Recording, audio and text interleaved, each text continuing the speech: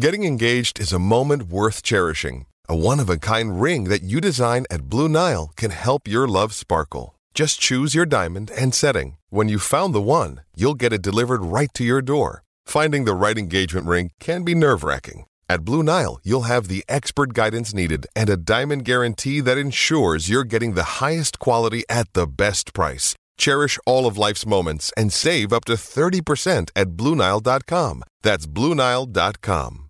Want to witness the world's biggest football game? Head to iCanWin.com.au, predict Australia's score with a crystal ball, and it could be you and a friend at the FIFA World Cup Qatar 2022 semi-finals, all thanks to McDonald's. Maccas, together and loving it. TNCs apply. Welcome back to Trots Life for your Wednesday edition, and our next guest is a HRV steward. It's our second in hopefully a series of 3 or 4 of these, but there's a bit of a reluctance around getting these stewards on, let me tell you. They're not in it for the limelight, unlike someone like me that loves a bit of media time. I don't think some of the stewards do. And Scotty Gillespie's on the line there. Firstly, Scotty, mate, how are you and whereabouts are you today? No, off day for me today, Tobe. So, a couple of things to do in the office, but, not on track today, mate. There's a bit people wouldn't realise that. It's not just attending race days. There's actually office days back at Flemington where you do things back at the office, like getting prepared for race meetings, etc. So there's always one of us, at least in the office, Monday to Friday, getting all the stuff sorted for meetings upcoming, and also going through all the paperwork and replays, etc. from the meetings the night before. So, there's always a few hours work in the office every day for whoever's rostered in there, yeah. I'm sure everything's got its pros and cons, mate, but I sort of prefer to be at the track than back at the office, but then it might be a bit peaceful back at the office compared to being at the track, I suppose. Yeah, no, it sort of breaks up your week a little bit. We're on track probably anywhere between 2 and 4 meetings a week, I guess. But it's the opposite at the moment. It's a bit different to probably what it was pre-COVID, obviously, with a lot of people still working from home. So There's not too much going on in the office, but so it sort of lets you get done what needs to be done quickly and, get back to enjoy some time off. Now, unlike Barry, I might have to ask you a couple of questions. I only needed the one for Barry, I think, for the half-an-hour segment that we did. But the great man he is, Barry, he'll be listening in. It was a great chat with him. Tell us, mate, a bit about your background and growing up. And were you involved in the trots or anything like that, or harness racing or greyhounds or gallops, or were you just a general kid that just liked and followed the racing? Tell us a bit about your background and if you had any involvement as a kid. Nothing sort of on too involved directly in racing as such. Growing up with my grandparents, we used to do the horse tits every Saturday afternoon and listen to the wireless and sit around and listen to that. And if Nan wasn't down the back garden getting upset about Melbourne losing, we'd be cheering on the horses. So mainly thoroughbred racing all the way through my life. Still follow it now. Greyhounds and harness, not so much. Mainly from what you just sort of watch on Sky and listening to it on the radio, I guess. But it's been thoroughbred racing and sport of any kind really since I've been a young bloke anyway. So you picked a few things up from your nan by the sounds of it. She didn't mind having a listen to the bet, and I'm pretty sure you're a pretty devout Melbourne man too, aren't you? No, it's been a tough couple of weeks as opposed to last year, but I spent 40 odd years thinking we'd never get one, so to get one last year was nice. A shame Nan and Pa weren't around to see it, but anyway, we go again next year, I guess. Yeah, we butter up. I'm a Bulldogs man, mate, so we don't need to talk footy whatsoever. So no, I think it's cricket season, I think. Yeah, it's that cricket season. Or for you, it might be snow season still. There's that standard old Melbourne joke, you know. Now, so you get to sort of 18, 19, 20, and you're not that age anymore, of course, and you kick off a career in what, or what did you head into doing? Did you go to university and study to be a lawyer, or where did your life kick off like that? No, once I finished school, I wasn't too keen on keeping on studying, so I took up hospitality traineeship, did that for a couple of years, just working in a couple of sports clubs, one which was Springvale Footy Club back in the days when they were still back in the VFA. Yeah. So I did that for a couple of years, and then went into transport actually. So logistics, operational type work and did that for 16 years. So I did that with 3 or 4 different companies, sort of in between times, and was in that for 16 years with one gap in between where I spent a year overseas doing a bit of travelling and the like. So, but and sort of got to the end of that and needed a change. So you're sort of plodding along at that, and I suppose you need a change. And were you keeping your eye out for jobs and looking at Seek or what? Like, I know you took up greyhound work as a greyhound steward. So how exactly did that come about?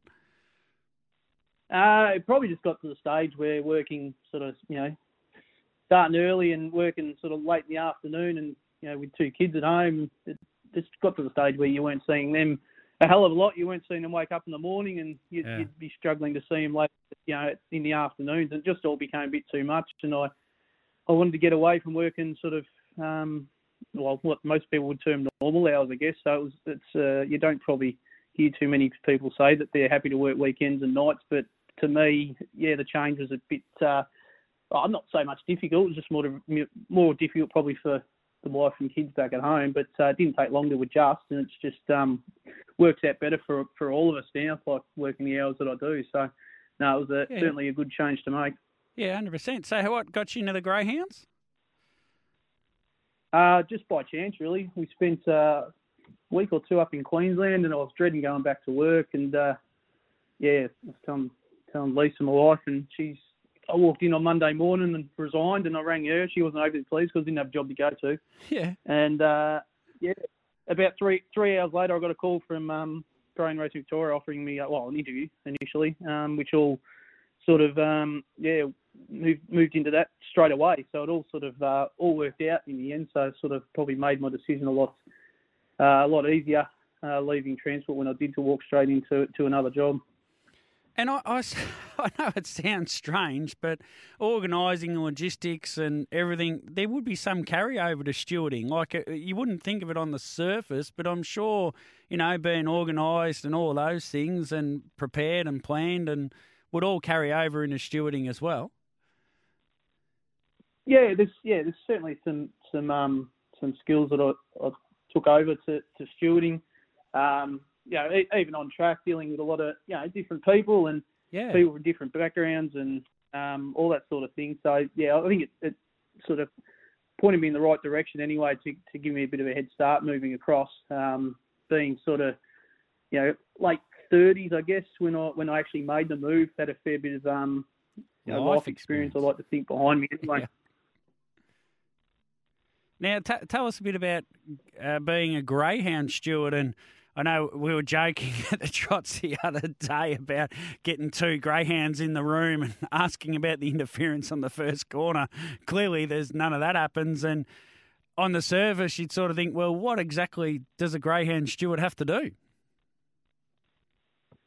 Yeah, no. Listening to Barry give us a recount of that interview was even those interviews was even more amusing. But anyway, look, I guess greyhound stewarding as opposed to harness, there's a lot more going on, I guess, harness wise to keep a look on pre-race, during the race, and obviously post-race as opposed to what there is greyhounds. So there's a lot more involved in the harness side of things, and I probably got to the stage at greyhounds where I felt as though I'd sort of got to a level that I could then push on and use those skills in a not so much a tougher scenario, but just where there's a lot more to take in. I've been lucky since coming across the harness to work with a lot of good, experienced stewards that have still till today are helping me along, and there's new things you pick up every day. As you'd be well aware, that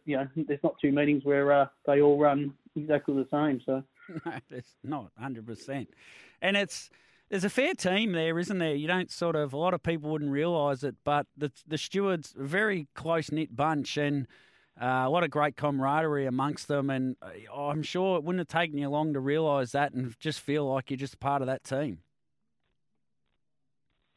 Yeah, no, it certainly didn't. Obviously starting a new job is always a little bit daunting, even though you're confident that you can do the job. But yeah, no, walking into a steward's room with Brett Day, Nick Murray, Grant Adams, Adrian Crowther, they've all got a lot of experience behind them, and even working with Barry and Des on an irregular basis. There's a lot of experience there, a lot of knowledge that I'm certainly taking in from the start and still taking in today. So, but look, we enjoy the company of each other as well. But when there's work to be done, it gets done, and that's the main thing. Is it? We have a lot of trainers on, and we hear their background. They worked with Barry Purdon, and then they worked with Chris Alford, and then they worked for John McCarthy, and they all say they got a little bit from each of them. Is that similar for you with all those names you just mentioned, the Brett Days and Nick Murrays and Grant Adams and Barry Delaney's? You can just, as you're learning the craft of stewarding a harness race as opposed to a greyhound race, you're just taking a little bit from each of them, if that makes sense. Yeah, I think you have to. I think there's no point sort of adopting any one individual exactly. I think I do things differently to how Brett, Nick, and Grant would do things normally, but picking up the way they go about it in different scenarios and sort of putting them into play myself. Absolutely, 100%. You got to just take it all in as you go and use what you can to get the right result at the end. Tell us. I've just lost me. I just had a question in my head. I was listening to your answer, and then I've lost the question, mate. The travel and everything. You do a fair bit of travel, and you're the eastern side of town. There's not a lot of race meetings the eastern side of town, but there's a fair burden on the travel as well. Yeah, I guess. As opposed to greyhounds, we've sort of got, had and still got half a dozen tracks out the east of Melbourne. So most of my work was done at those tracks, whereas, as you say, harness is a lot different. I've only sort of got the three tracks out this side, being Yarra Cranbourne and Warragul. So, fair bit of travel. There's not a lot of time where I'm actually travelling on my own. So there's always usually a couple of us in the car, which makes those long trips a little bit easier to get through. And some amusing tales get told on trips to and from the track, as you can imagine.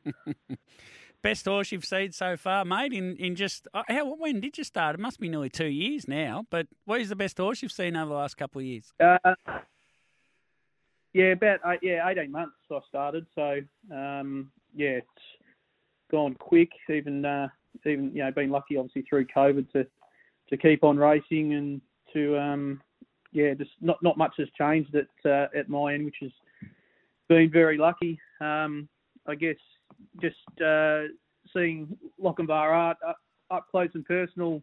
Back now recently, obviously there's a fair bit of time off, but it's probably the best one I've seen since I've been working here.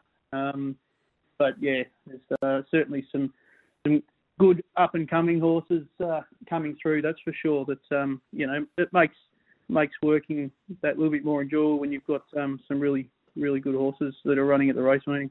Certainly does, and you get a bird's eye view of them right up close and personal as well. Scotty, mate, thanks a million for coming on. Been great to get to know you a little bit and hear a little bit about your journey, and it just shows that you just never know where your life can head in many regards, isn't it? You can be organising logistics one day, a greyhound steward the next, and seemingly probably only felt like a day later you were walking in as a HRV steward. So who knows where your life can head, and who knows where our next steward will come from. So, Scotty, thanks a million for coming on, mate. No worries. Thanks, Wombat. Right, let's get to the news, and we'll come back the other side of the news, and we'll see if we can catch up with a tip or two, possibly from Darren Carroll. We'll have snuck that out of the Gareth Hall show in a little bit of magic that happens behind the scenes with radio. And then Garrick Knight in our regular segment with Garrick Knight, our weekly segment, will catch up on all the things from around the HRNZ space into Australia.